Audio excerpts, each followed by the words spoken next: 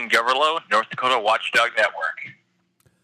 Thank you for joining the program here today. We had Texas yesterday, today North Dakota up in the Bakken, so we're going to find out a few energy-related bills. Went through North Dakota. Of course, oil and gas companies always keeping their fingers on the pulse. A lot of emission management company, flaring companies this year. And I would say in terms of if I'm just looking at the headlines, and this is why we bring it in Dustin Goverlow with North Dakota Watchdog Network, because he camps out there. He sleeps in the Capitol and the whole deal, so he's a part of it. But it seemed to me like coal was the main theme. If you were going to name a theme for this year's session, to me it seemed like coal. And I'm not even talking from the energy side of things. I'm talking from the overall legislative session. So that's just from the outside looking in. You're on the inside there. What would you say was kind of the big theme coming out of the North Dakota legislative session? We're all done, right? It's done now this year? Yep, it's in the books, in the can, and the only thing left is come back later this year for redistricting. Oh, they're coming back, huh? Yeah, because every 10 years they have to redistrict after the census. And so it'll be sometime probably in the fall. Okay. Yeah, they did quite a push. They spent a lot of money trying to count every single person sleeping in a rain barrel and under a gutter and everything, man. That's, each person's a lot of money from the feds, so. Yeah, it is. Yeah. They when they run for office, they're against taking federal money, but when they're counting heads, they're all for it. Yeah, don't get me started on that, man. We're gonna do a leadership series, because the oil and gas industry has gone through what's called the big crew shift.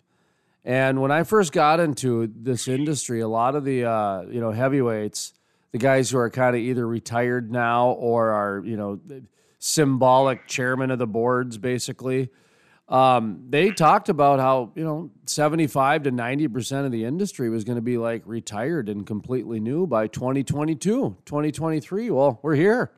We're here now. So we're going to do a leadership series because, boy, it certainly seems like we got a whole new brand of accepted leadership out in the marketplace. So we might tap in to your knowledge on that. You've spent a lot of time with all kinds of different appointed leaders and elected leaders, and as well as nonprofit and lobbyists and that whole vein of things, because so much of that does make the world go round, and a lot of it's on the taxpayer dime. So that's what the North Dakota What is the North Dakota Watchdog Group's official mission? What is it you guys are doing?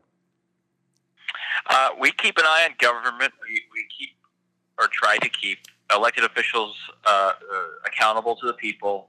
We promote lower taxes, less government, less spending, more transparency, more citizen activism, and oppose efforts by lawmakers to make the initiate measure process more difficult.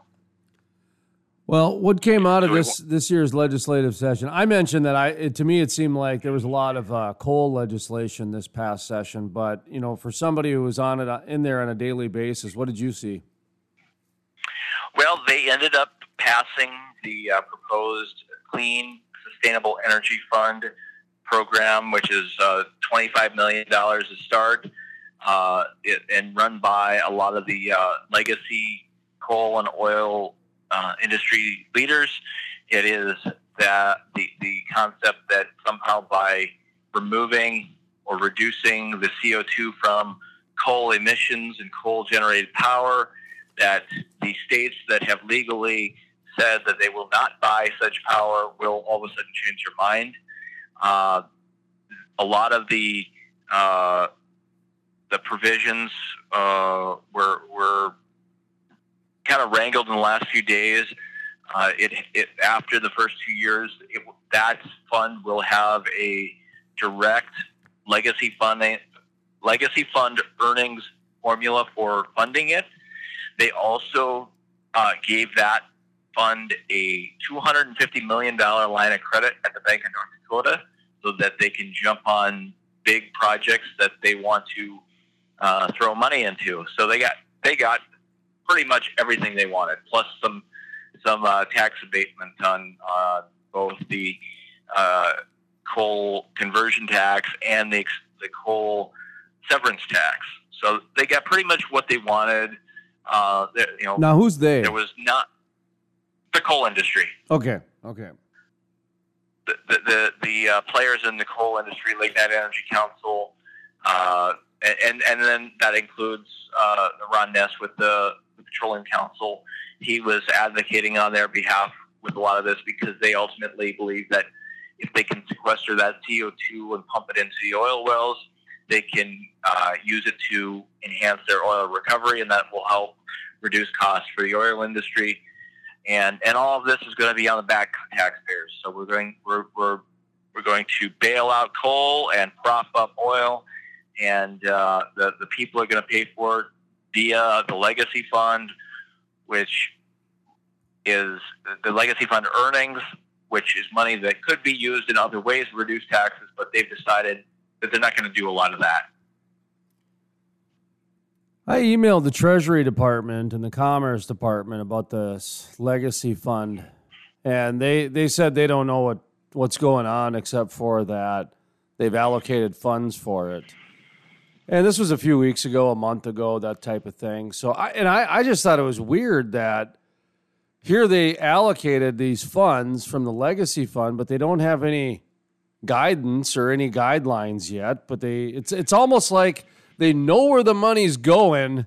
Now they just got to figure out a way to sell it to everybody. Have they announced these guidelines? Because the couple of people from the state I've reached out to, and like I said, the Treasury Department, the Commerce Department, they had no idea. They didn't have anything to tell me. What do you got? So that was passed in House Bill 1380, and I could pull that up here and give you a more educated.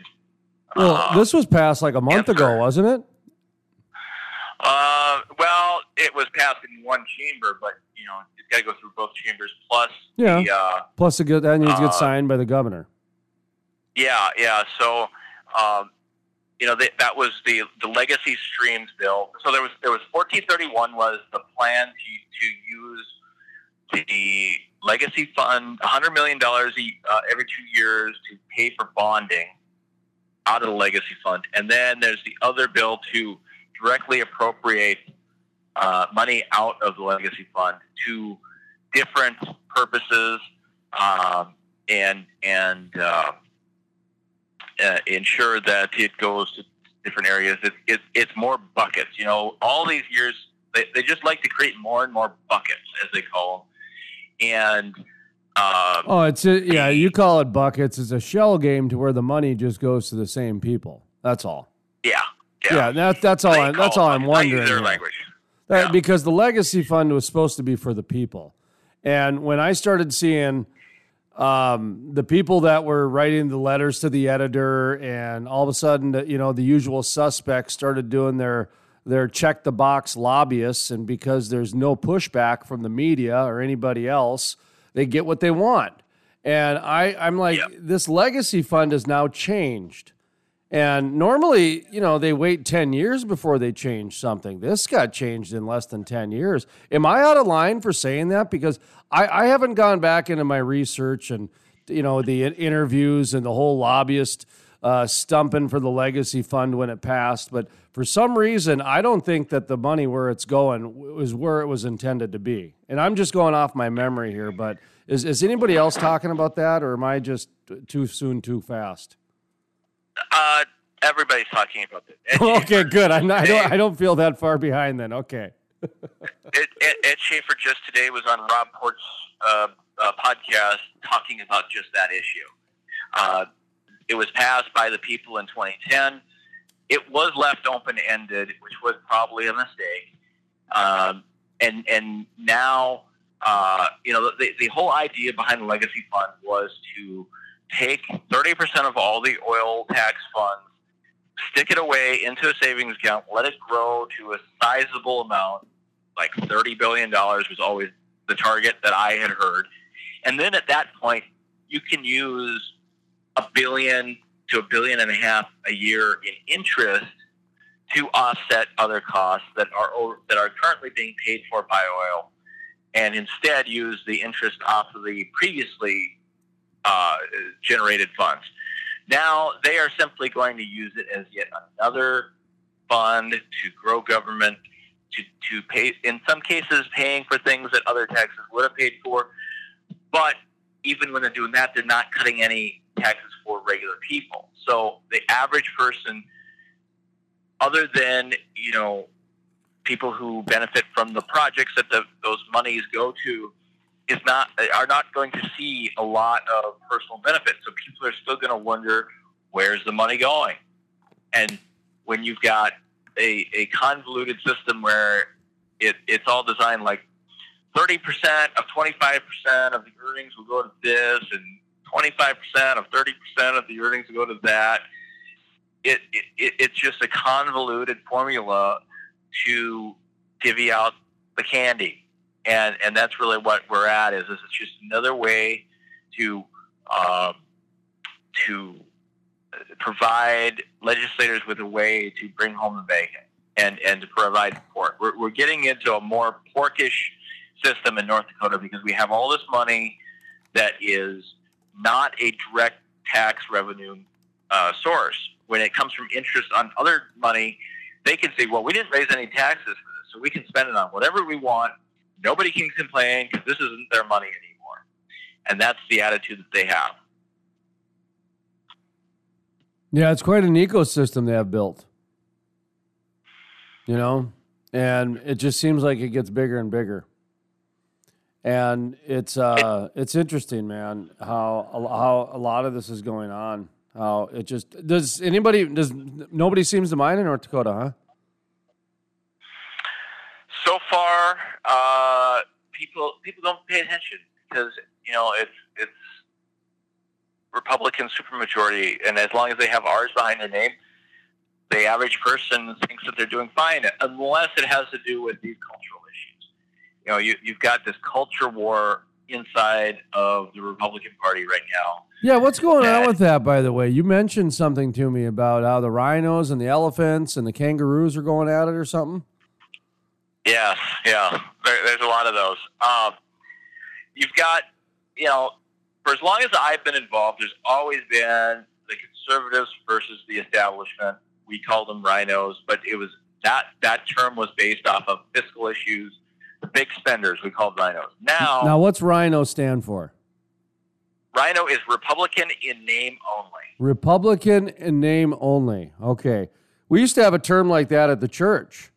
And it's it was it started as Jezebel and Charlie Church and all that stuff, but then it eventually got to they go to church for marketing purposes. Looks good on there, for marketing reasons. Yeah. So that's what it sounded like to me when you said Republican name only. I'm going, okay, for business reasons, for marketing reasons, the same reason why people went to church for a lot of years. Yeah, okay. All right, go on. So you got Republicans in name only. Those are known as rhinos. And then you said the other ones were conservatives?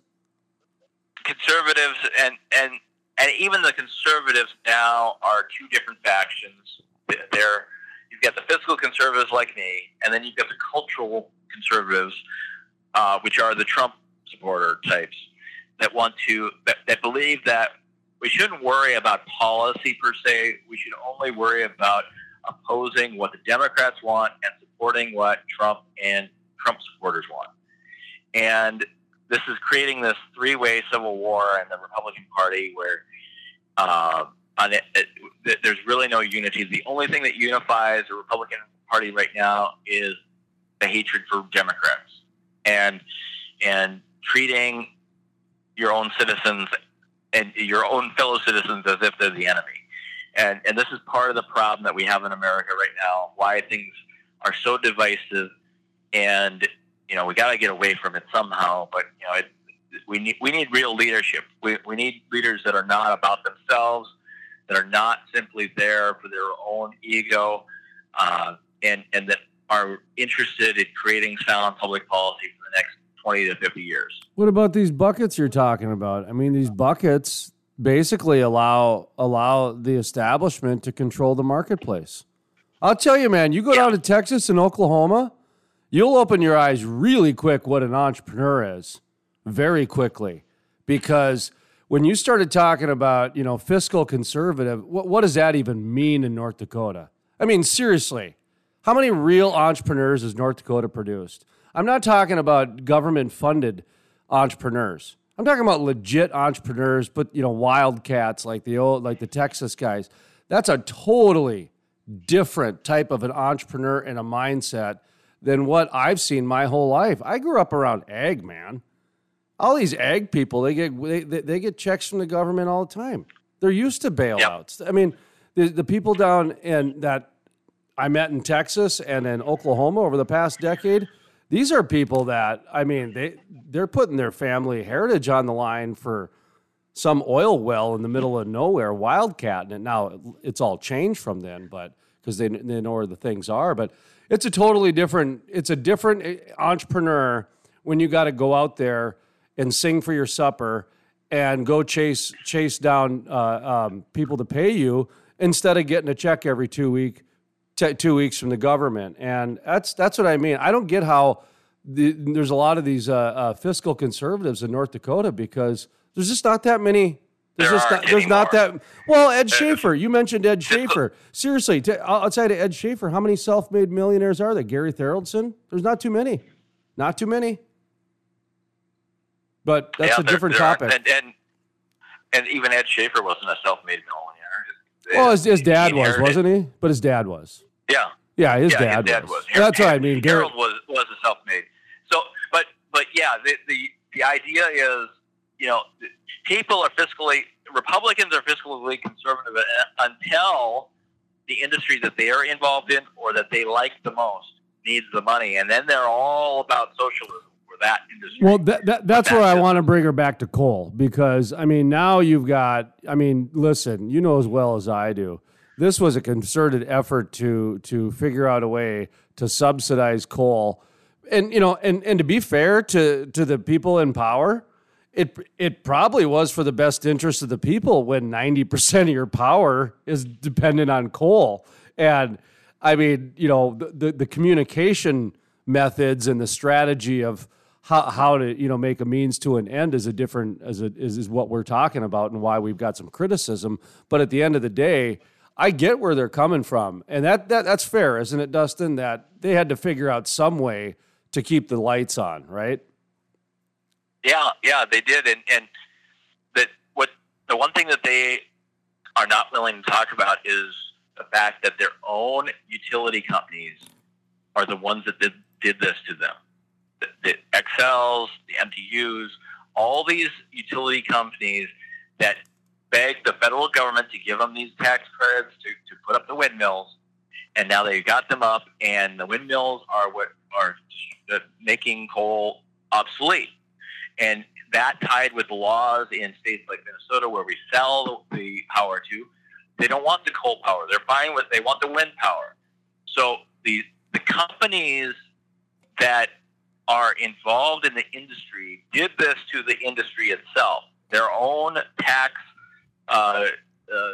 planning strategies did this. And now the state of North Dakota is going to bail them out because they took the deal from the feds, and now they can't make it work anymore in North Dakota, and now they need more money here. So they get it from both sides of the equation, and it's like funding both sides of a war.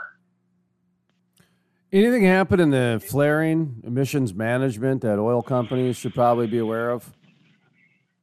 I believe there was some legislation passed that incentivized the collection and utilization of on-site conversion I thought so. systems. Yeah. I'm not up to speed on that, though. Okay, no problem. I've had a few people email me about that because they're getting the runaround from the state because there's supposed to be dollars available, and you know what that means. Yeah, okay, sure, you bet.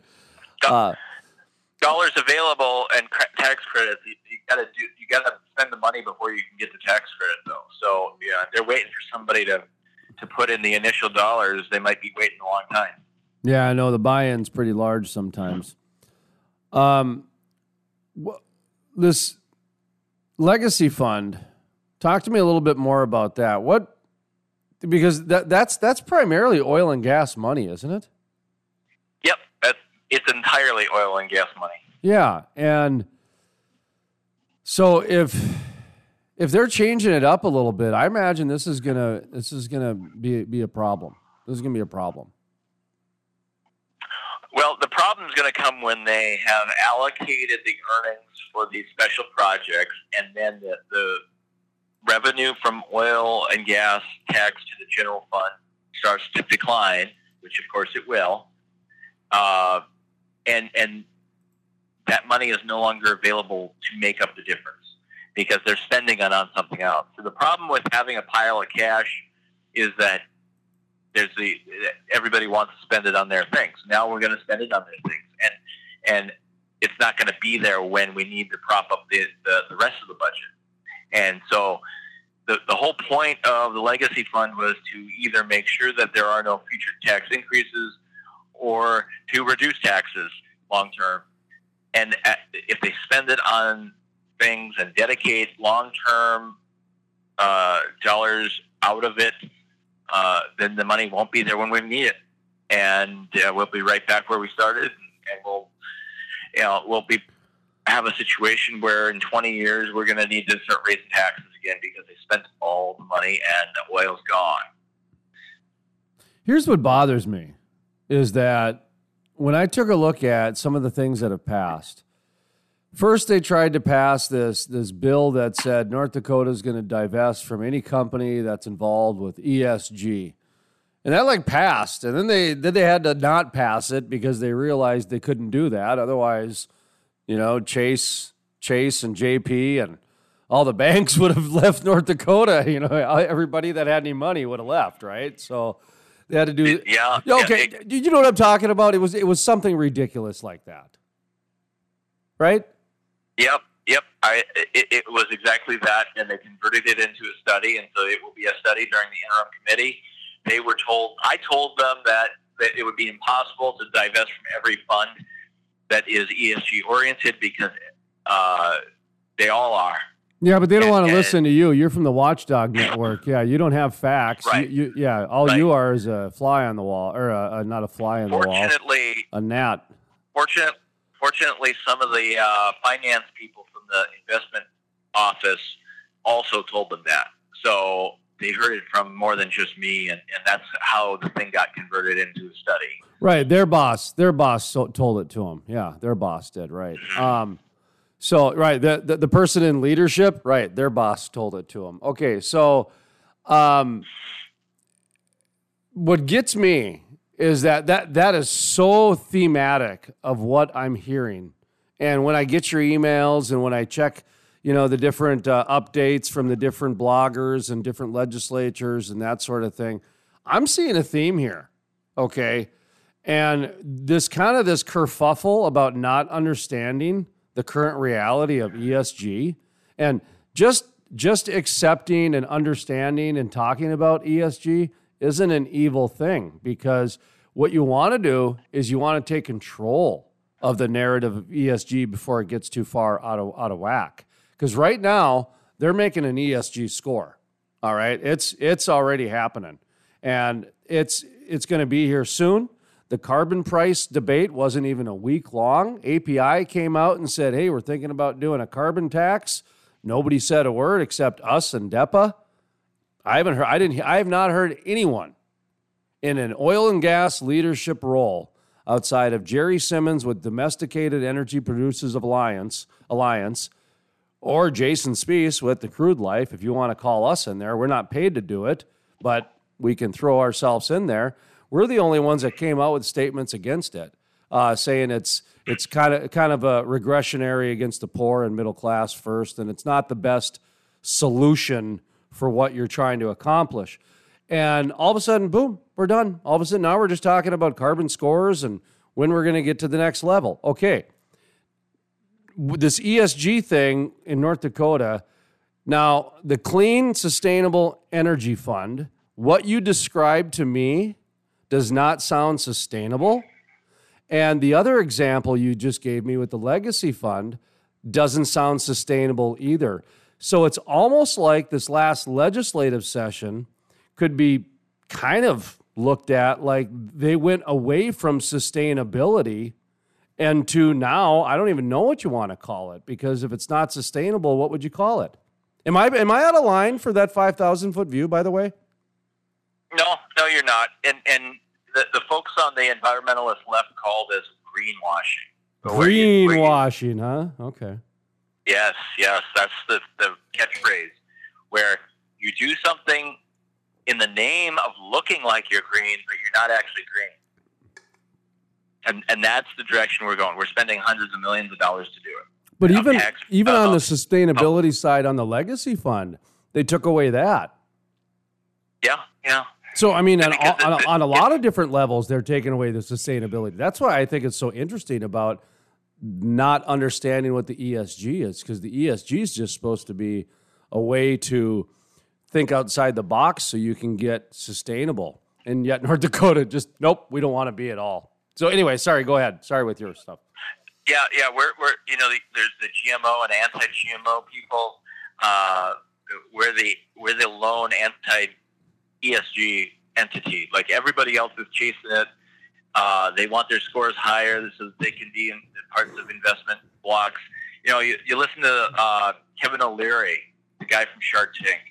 He talks about how he personally is heavily invested in coal, oil, gas, everything, but he will never pitch that in a meeting to outside investors because it's just not allowed anymore. And so this is what the state of North Dakota is trying to fight against. But guess what? In the big scheme of things of Wall Street and the global economy, North Dakota is meaningless. We're a dot. Our entire GDP is a rounding error when it comes to what we're talking about. And, the legislators and industry complain about BlackRock being such a big player and a monopoly.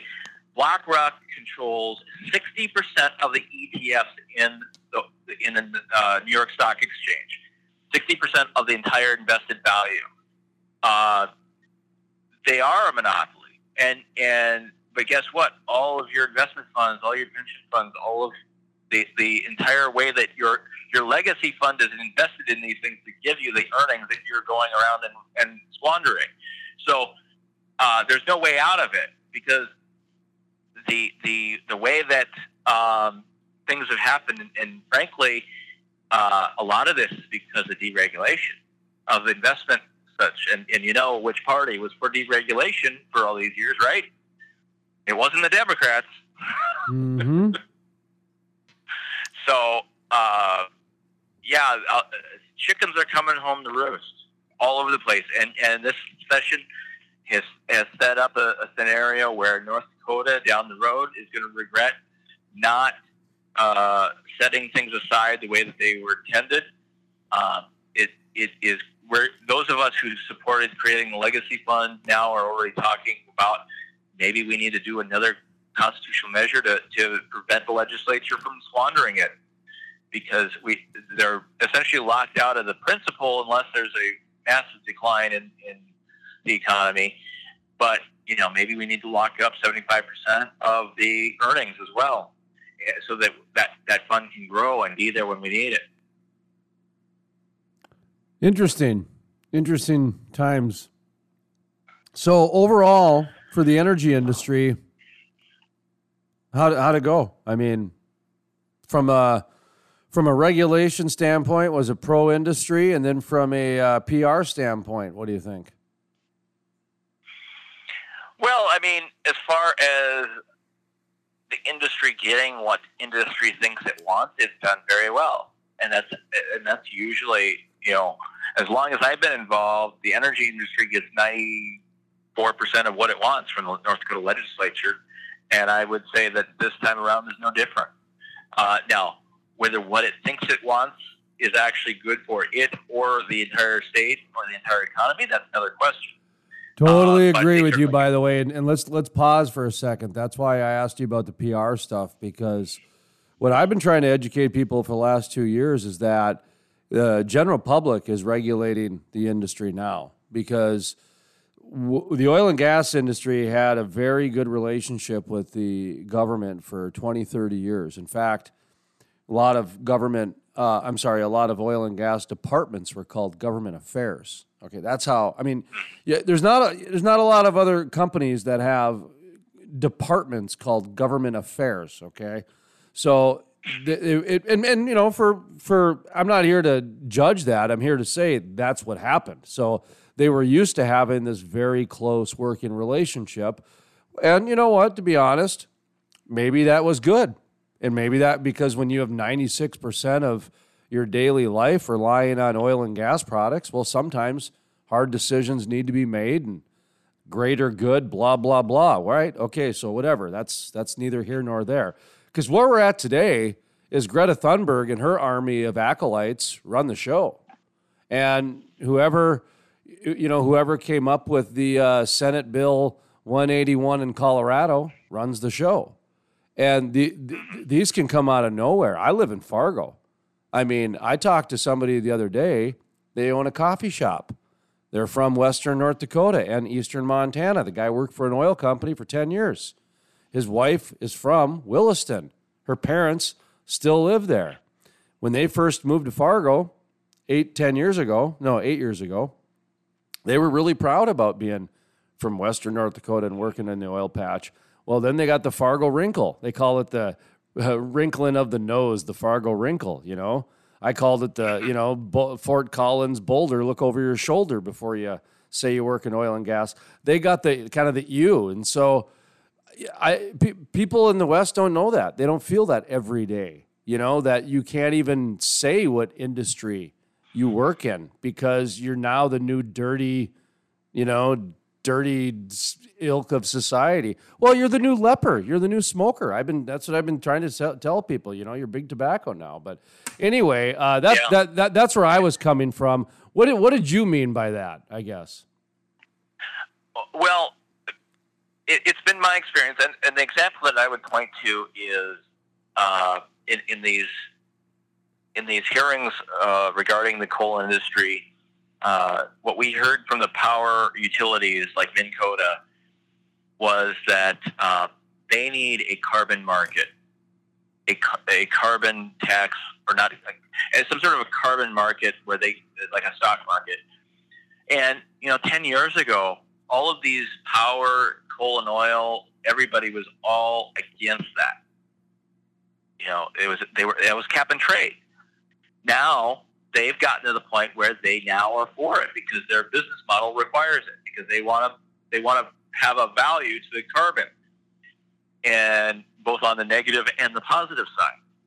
So, industry thinks that it knows what it wants one day, and 10 years later it wants the opposite.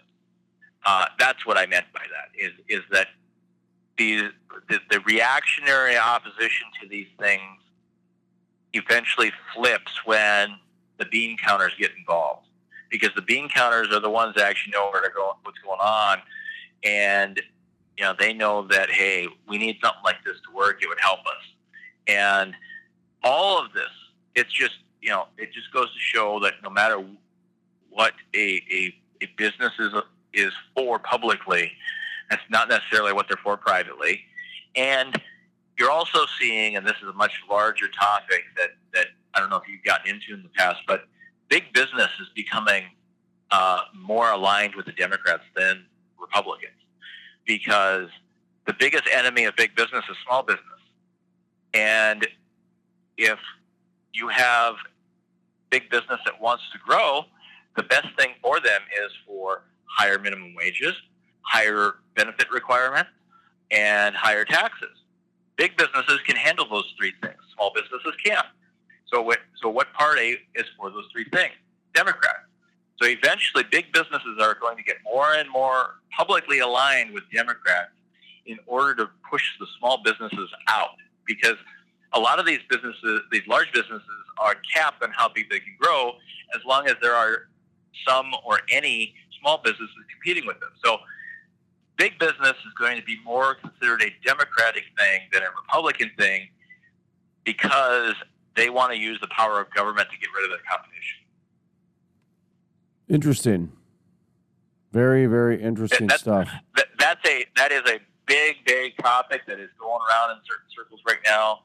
It's not really a mainstream discussion point yet, but in 10 years, it'll be obvious that companies like Walmart, Amazon, Kohl's, Target, they're all for $15 minimum wage because they can afford it. It's the guy, the little shop on Main Street that can't afford it.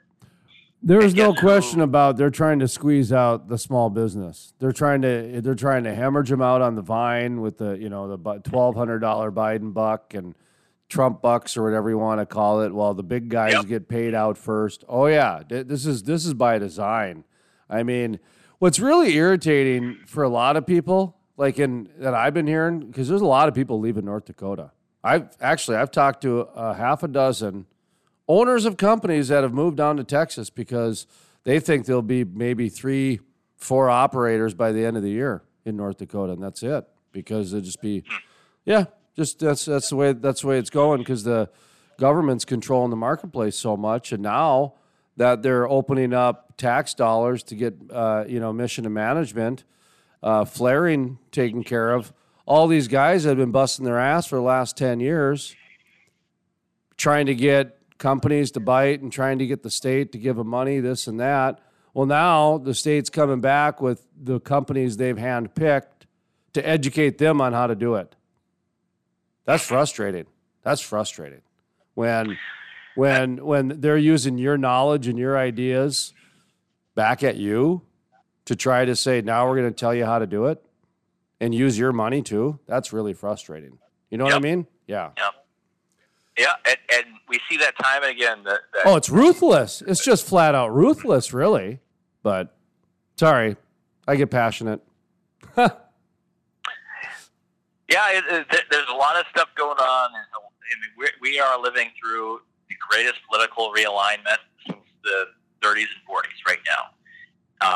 Things in 10 years, you and I will not recognize the parties that exist.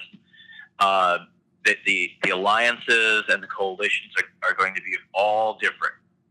There's fiscal conservatives who will have no party. The big business will be Democrat. Small business will be Republican. And then you have the populists. If the populist groups stay in control, they're going to be able to team up with the Democrats to do certain things that are populist. And you're going to see things going in directions that we would have never imagined 10 years ago. Like the exact opposite of what the Tea Party was about is what we're going to see. I think right now what the communist China went through, and I'm being totally serious when I say this, and I'm not being a tinfoil hat person or anything along those lines. What I think is happening right now is when communist China went through their essential workers era, when they're identified. This is a true story, folks. Look it up. Essential workers. That's what they were called in China. I'm sorry, Russia. When Russia was going through their communist and communism, they were identifying what the essential workers were. But over there, they were identifying the trades. The grocery store worker, the cheese maker, the plumber. Those were the type of essential workers they were identifying. I think that they know it now. Now they're identifying who the essential workers are. Okay, that guy, he does whatever we say. He'd keep paying him a good salary no matter what happens. Because we live in a day and age where merit doesn't matter anymore. Like take North Face, for example. That's a popular one for oil and gas. So North Face is out refusing business because an oil and gas company wanted a couple hundred, jackets. Well, if you're in a pandemic and you can be picky and choosy about business, times are good, especially if you're getting bailed out by the government and the government's okay with it. We're in a day and age where the government is just going to bail out the too big to fail and the people that they want to give the money to, And that's what I mean. Like, it's like they're picking the essential workers, and then the rest of us can just go work minimum wage because that's what it's there for. Go. Well, I'm telling you, pretty soon, that's the next wave. Next year, I already predicted it. I got on my oil drum as the shale play prophet and predicted it. Next year, there's going to be a kind of a big underbelly shaming campaign that small business owners who are bitching about, not getting their 15th government stimulus for $100,000 or $1 million or whatever it might be, why they just don't go work at Costco, why they just don't go drive Uber Eats. There's a ton of jobs out there. Well, trust me, they're going to be advertising how many jobs are out there. What they're not going to tell you is that they're $15 an hour jobs, which in today's day and age is minimum wage. Right. And that's how it's always been. I mean, North Dakota's been bragging about 30,000 jobs for the last 15 years. And, those jobs, number one, a lot of those are duplicates that they count like 7 times. They're going by listings, not actual jobs. A lot of them are just companies that are accepting resumes but not actually hiring people. And then the rest of them are low-end, menial jobs that are not for people with educations, and or at least not in the old days were for people with education. Now, if you get a bachelor's degree and you're out of college, you're supposed to be happy that you got a $10 an hour job. And that's just not how it was sold to everybody. That, you could, when I was in high school in the late 90s, we were told you will never amount to anything unless you have that 4-year degree. Well, there's no jobs for those people unless they're very specialized. Unless you're an accountant in the tax business, there's plenty of jobs for them. But for the rest of the society, if you just got a regular old degree, you're kind of SOL. Well, you're behind the 8 ball. It's definitely keeping you behind when you're making your student loan payments for 20 years and trying to, just basically do a job that you could have got right out of high school anyways. That's that's a whole different podcast for a different day, an interview and this and that. So, well, how can people get in touch with you if they want to give you a tip? Because I know you like to get tips I don't know if you do a whistleblower hotline or anything like that, but I know you like to get tips, and I know you also like to get tips in terms of money. So how can people sponsor you and make sure that you get paid for the good work you do there with the North Dakota Watchdog Network? They can check out our website at watchingnd.com. They can sign up for our newsletter. We do have a tip line button on for both donations and issues. If you know of something that's going on, let us know. I've got about 6 things that came through my inbox over the legislative session that I haven't been able to act on. One of them from our friend Mike that I got to get after here pretty quick. And there's always work. Politicians and government, there's no lack of work when it comes to keeping an eye on them.